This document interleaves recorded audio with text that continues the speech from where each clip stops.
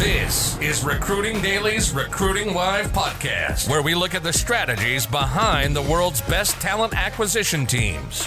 We talk recruiting, sourcing, and talent acquisition. Each week, we take one overcomplicated topic and break it down so that your 3-year-old can understand it. Make sense? Are you ready to take your game to the next level? You're at the right spot. You're now entering the mind of a hustler. Here's your host, William Tincup. Ladies and gentlemen, this is William Tincup, and you are listening to the Recruiting Daily podcast. Today we have John on from Questus, and our topic today is the impact of financial stress on mental health. Because this is Mental Health Month, this is a great time to be talking about it. So the impact of financial stress on mental health. John, how you doing? Good. Good. Please introduce yourself and Questus. All right. Thanks for having me, William. Sure. Name is John Tabb. I am the CEO and co-founder of Questus, and we are a financial empowerment company. So we're focused on basically, the things that really matter in someone's financial well-being, changing behaviors, focusing on kind of big, hard problems to solve. We do that with both financial coaches and technology, communities, support communities and everything. So we work through the employer as an employee benefit, and passionate about helping people with their finances. I love that. I got quiet. I was on a podcast. I was a guest on a podcast this morning in the UK. And the gentleman asked me, he said, with everything going on with the economy, do you think employers are doing more to help their employees, from a financial perspective, like with inflation, things like that? I said, it's great that you asked that, because I think they are. I think put the inflation or recession or Great Depression aside for whatever, for a moment. I think it's just in their best interest to care more about their whole employee and what's going on in their life. So, and we literally have a wonderful conversation about it. It had nothing to do with this show, but are you seeing the same thing? I mean, are you seeing with your business and your customers, are you seeing that to engage and to retain talent, people are they're more willing and more, they're more emboldened to do things to help folks in different ways, maybe than previously? Absolutely. Our experiences, and we've been doing this. My background is I was a financial advisor, and I worked in the retirement plan space. I'm a certified financial planner still, not practicing, but helped us kind of build what we built.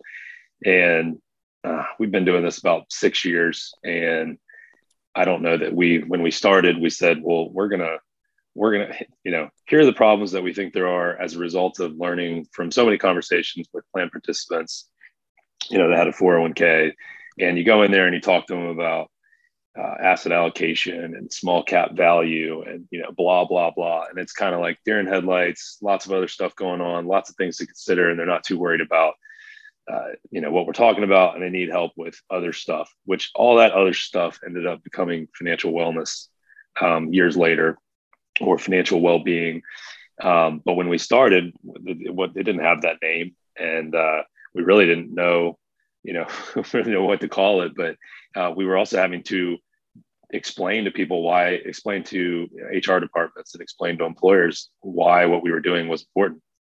And you think it's like today, fast forward, I think COVID had a major role in kind of awakening the employer when people were fearful they were going to lose their jobs, and there were layoffs and all kinds of stuff. It was pretty quick. Then we found out that people couldn't make it, one paycheck before they had to, dip into their retirement plan savings, or, take out loans, or do some sort of, bad, a very bad, move, like maybe some type of, payday loan or something like that to make ends meet. So I think that exposed it. On the same time, to be candid, employers were freaking out during COVID, and they didn't know what to spend money on or how to stop the bleeding. So I think that now that it's kind of, call it, calming down, under control, I think it's really given that this is when they've all awoken and said, we have to be looking at this. And just anecdotally, we go to a lot of conferences, and 5 years ago, I went to conferences, and like I said, I had to explain it. And now people walk up to us and they say, I'm here for mental health and financial well-being, help me, with a solution. So I love that. I love that. Well, first of all, I think it's smart. It's horrible in terms of how we got here. However, I'm glad that we're here. Generally how it goes, though. Yeah, generally how it goes. Exactly. Yeah, you got to get slapped around and then understand, okay, yeah, this is actually more important for the individual. If we want to retain this talent, we should probably think about, what everything's going on in their life. Let's talk about stress and kind of the drivers of financial stress and the things that you see that they're just kind of table stakes for folks that right now that, okay, this is what maybe you don't live this life. Maybe you're for whatever reason this isn't something that's stressful for you, but for your employees, here are some of the things that they're going through that are stresses. I think everybody is somehow financially stressed at all levels. Agreed. We say that income does not, discriminate. And it so, I mean, as far as what's causing stress, there's debt, forget what's going on now, like these sort of, call it, current events. There's always stuff going on, but just all the time. I mean, people are worried about all the debt that they've used. Credit was, or money was essentially free for many, many years, or very cheap. So debt and what's going to happen with when it's not when it's not free anymore. I think the back of the people's minds, depending on where you are in your career, what your age is, all that stuff. Retirement, not fear of not being able to stop working ever. Short term, being able to fund an emergency fund if something happens, if your car dies, if your washing machine dies, there's a large number of Americans that definitely could not handle a $1,000 sort of shock, to the system. So that being ready for an emergency, on the other end of this, income spectrum, like we said, it doesn't discriminate. People that make a lot of money want more money. They're stressed about that. And it actually, it shows. And I think the other interesting thing is that all the other items, or sort of all the other high stress items that rank up there with finances, are all actually related to finances. So, like personal relationships, and it's marriages, it's kids, it's your home, it's work. All of those have ties to money. So I think you're spot on in terms of it doesn't matter. It doesn't discriminate. I think that's just sage advice. And I think that probably comes from your CFP training. We spend, by and large, not everyone, some people are great savers, but by and large, we spend what we get. So if you're making Absolutely. 3 million, you're spending at least 3 million. You're probably spending more than that. And so if you're making 300,000 or 3,000, doesn't matter. It's all relative to some degree. If you were to build kind of a Maslow's hierarchy of needs in terms of kind of financial well-being, we'll build the opposite. Like the well-being, what does that look like when you talk to people? Like, okay, get your house in order, get your financial house in order. Here's some of the building blocks of doing that. And yeah, there might be associated stress still, but it's different. It'll be manageable if you get your house in order. Yeah, that's a good question. It's kind of really just goes to the definition of, when are you financially healthy, or when do you reduce all that stress? Mm-hmm. And, there's so many bad definitions of financial well-being out there, or financial wellness solutions. We always go back to the Consumer Financial Protection Bureau's definition, which they came out with it back in 2015 when this was all new. But essentially it addresses both, sort of near term and long term spectrum of time, and versus choice and security of, of your lifestyle and well-being. So can you, so as far as Maslow's hierarchy of needs, roof over your head, survival, control over your day-to-day finances, knowing what's coming in, what's going out on a day-to-day, month-to-month basis, being able in the short term to just make choices that allow you to enjoy life. I mean, they don't have to be big, but maybe it's, go out to dinner and know what the implications are of going out to dinner and how much you can actually do it and do something that you like. And then in the sort of the long term, make sure that you can absorb some type of shock. So you have some emergency savings where it's not going to derail whatever plan that you've got in place or make you do something that's detrimental. Obviously that's a big, it's a big stress driver. And then, obviously long term, it would be that you have financial goals and that you're, sort of tracking toward meeting those. So knowing what it's going to take to stop working one day and replace your income. And that looks different for everybody. Sometimes Social Security might even be enough for, some people, but in most cases it's not. So being able to pay for kids' college, all that kind of stuff, to just know what it's going to take and have a plan. Don't go ahead. Finish your thought. No, I was just going to say, and I think that that's obviously, like, this whole thing is the reason that we have financial coaches and not financial planners. And I am a financial planner, at least I was. And I didn't really know what a financial coach was until we started doing this. But the reason that we do it is because, on paper, some of this stuff seems pretty easy. I equate it to, you'll get this, everyone will listen, the listens will get this, that sort of like a physical, wellness and how if you, consume less calories, than you burn every day or close to it, and you get a good night's sleep and you exercise or do some walking and stuff, you should be in really good shape. But that's extremely hard to do. There's all these things that are stopping you from doing it. And half of the solutions that have been created only make things worse. I mean, I'm sure we could both argue that nobody's better off since the creation of Diet Coke. So it's very similar. 100%. The financial solutions are very similar. So the reason that we use financial coaches and not planners is, if you've ever been to the doctor and they say, done blood work, and they say your blood pressure's high or you're overweight or whatever it is, they don't generally, other than drugs or telling you to go to somebody else, which sort of represents a coach or some sort of, person that's going to help you, they don't really help you do it.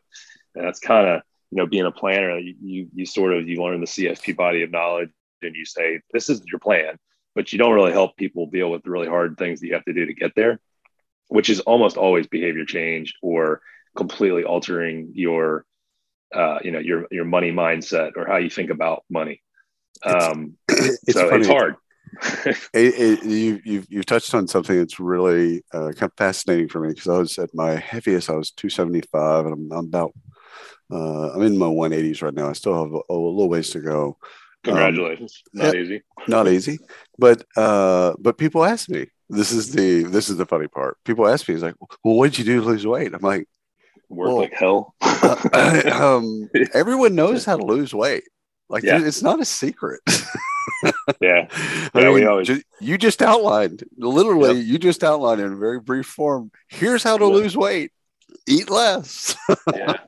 We always joke that we've always said, you go to the supermarket, you're checking out, and they've got the magazine that says, here's how to get a six pack. And there's like 3 magazines that have the same general thing.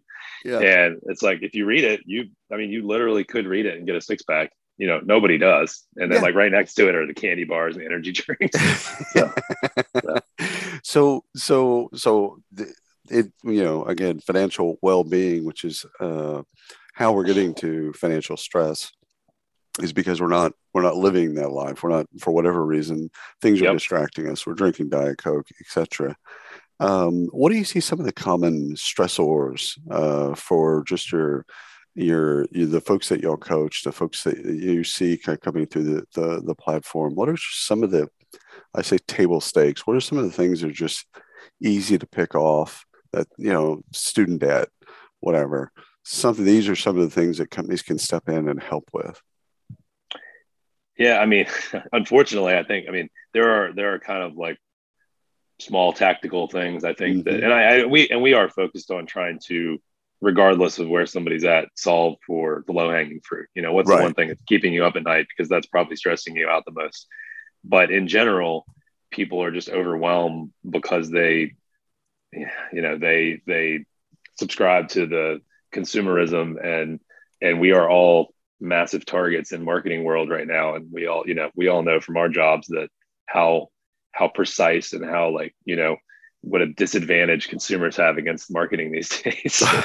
and like watching, and also social media. I mean, this is something that's come up, and we actually did a survey not that long ago, and with a couple thousand people, and 60% of those people said that they had faked their financial situation to basically appear more stable on social media, which is not shocking, but and along with lots of other things that they've faked on social media. But that's what you're up against, and you think everybody's doing well. You go to LinkedIn, you see everyone's getting a raise, they're all on vacation, and, how come I'm not doing that? And it's the same thing, show your cars off, and your kids' new cars, and like all this stuff, and it just makes you not feel good, and makes you maybe spend more. And finances are one of those weird things that you can't see.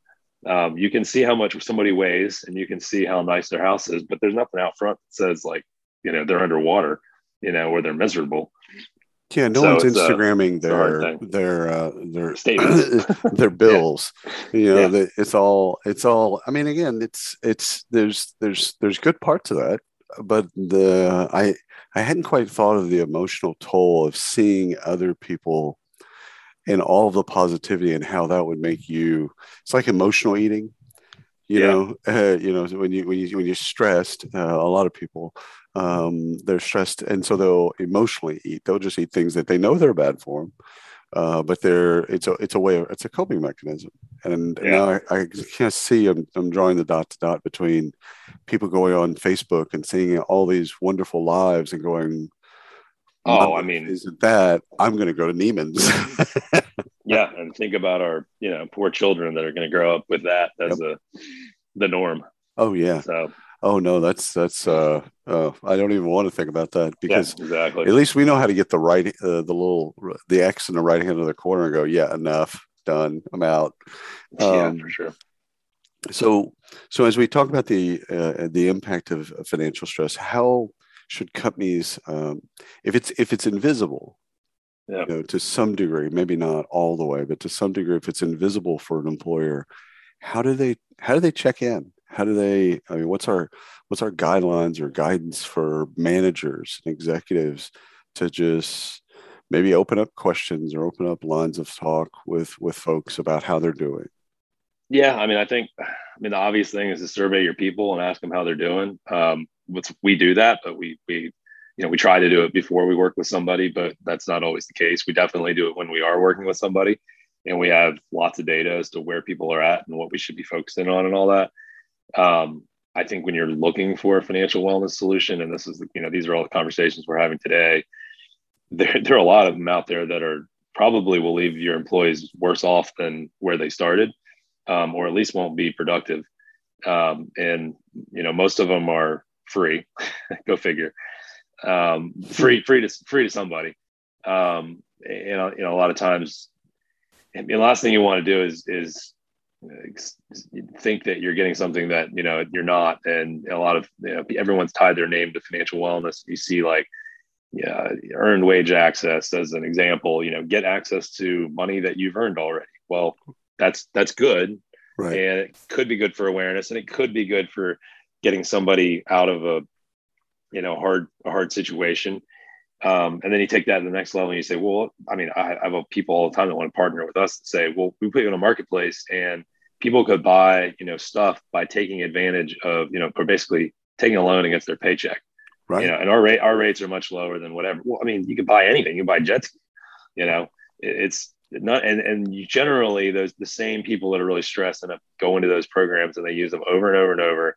And it's like, it's just kicking the can. It's only making things worse. So again, it goes back to the hard things. You gotta change behaviors and all that. So, I think that there's a lot of noise out there, and there's a lot of bad solutions that people are sort of working through now. It's funny because I was going to ask you about like daily pay. I've seen an uptick in the last couple of years on not like Uber drivers being able to tab out at the end of their drive or shift or whatever.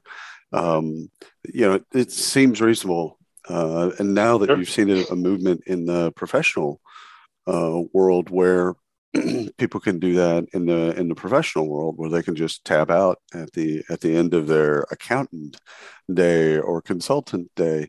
But if we can acknowledge for a moment that we're horrible with money, generally speaking, Right. Yeah. getting it faster isn't necessary. No, I did it, but that's the thing. Take a step back and say, does waiting 1 week or 2 weeks or a month at the max? I don't think anyone pays monthly anymore, but Right.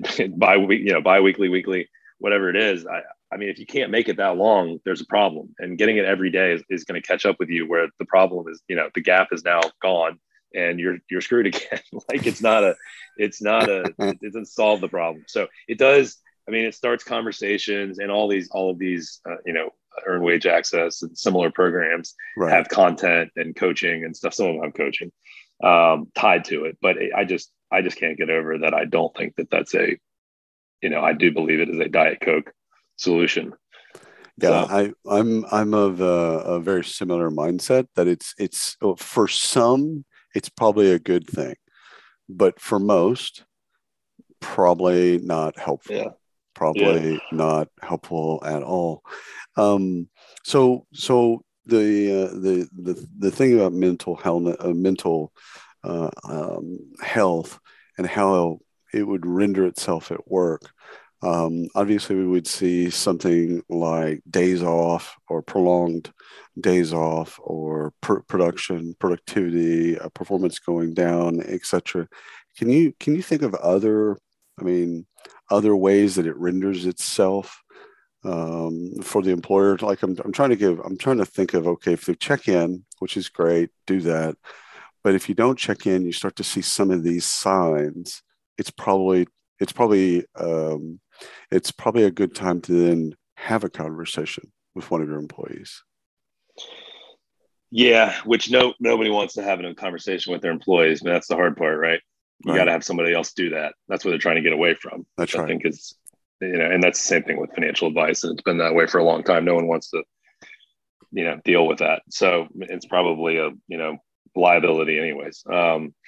So obviously, I mean, stress can be small, big, and it can really lead to, serious health issues and everything else. I think that the financial and the reason we kind of put these two together, mental health and financial well-being, I mean, I feel like they're so interrelated. You are stressed about paying bills or credit cards or retiring or the market. I mean, is it something as silly as the market's, going down? Should you buy or should you sell? Or, inflation or whatever it is, it keeps you up at night, or you wake up and you think about those things and it's bugging you enough that you're not sleeping well. And then you show up to work and, probably the most obvious thing is you're not productive, you're not engaged, but then it starts to be, it could be worse, it could lead to obesity. It could lead to all these other things. You don't work out, you don't eat healthy, you eat to, feel better, all this stuff. And it's so interrelated. And there's just a ton of kind of examples where all that goes together. So I think that's what we're there for, is to have those conversations. So your employers don't have to have them, and have something that, there's been EAPs and stuff out there for a really long time, and they have this stigma of something's wrong with me sort of when I call, and their referral networks to, generally don't know where. So I think that being very engaged, always, out in front of everything and making it, we want to meet you wherever you are. We want to, empathetically help people, and they're not alone. So, I mean, that's kind of one of the reasons we've started the whole community thing, to help. It's essentially Facebook groups without all the ads and the negative stuff. But people can get together and, support each other and help work through problems, and, sort of peer mentors and peer support, along with our coaches that moderate it, make sure it's all, safe and everything. So I think that kind of stuff alleviates the need for the employer to get involved. Yeah, and what I love about, again, a third party, especially because of the pandemic and mental health being destigmatized to some degree, maybe not fully, but to some degree, we don't have to talk about mental health, mental wellness. We don't even have to talk about financial health. We can just talk about, hey, you want to be in a better place. Like let's talk about the positive side of this, because if we talk about the positive side, we go, okay, well, let's talk about, like what's your situation right now? What's your mortgage? What's your expenses, revenue and expenses? Yep. Let's just talk about how do you capture that? Like going through the basics, I think alleviates stress in some ways of, helping people understand of, okay, I can get my head around one part of this, which will reduce stress. So it's almost like the you don't have to talk about the stress. You can talk about how to fix it, and that will then reduce stress. Yeah, I didn't subscribe to the fact that, because I was always, more of an engineered mind person, and I always wanted to solve a problem. Right. But I truly believe that just talking about something and working through it with somebody alleviates stress. Oh, 100%. 100%. So I think it's, you're 30, 50% of the way there just by talking about it. Yeah. Yeah. And again, you're not going to fix it over. Rome wasn't built in a day. You're not going to fix it in a day. So if you're in a really bad spot financially, you're not going to get out of it overnight. You didn't get into it overnight. I tell people that all the time about my weight. I'm like, I can get fat overnight. No, I'm not going to get healthy overnight. It's a slow burn, but that's the point. You make those, you said it a couple different times. It's you make those hard choices and life changes. These, you're not really trying to stop drinking Diet Coke. That's great. That's one thing, but it's going to be a cadre of many things that's going to help you lose weight, but in this case, be more financially stable. Yeah, I think, but building momentum, from, losing weight, you got to build momentum on just seeing results. And that's the hardest part. That's waiting for those first results and then sticking with it. Oh yeah. And then you set new goals. That's the interesting, and I don't know if that translates to financial well-being, but with health well-being, I've noticed that, for me, it wasn't like I've got to lose 120 pounds. Right. Okay. That's crazy. That's Mount Everest. Yeah. I'm going to lose 2 pounds. That's the goal. Let's just do that and start slowly get off caffeine, get off fast food, slowly get off of different things that were just unhealthy, which again, I think they're, for financial, stop putting everything on your credit card. Like little things along the way. Not everything, just little things along the way. John, this has been wonderful. Thank you so much. Yeah, thanks for having me. It's a good conversation. Absolutely. And thanks for everyone listening to the Recruiting Daily Podcast. Until next time. You've been listening to the Recruiting Live Podcast by Recruiting Daily. Check out the latest industry podcasts, webinars, articles, and news at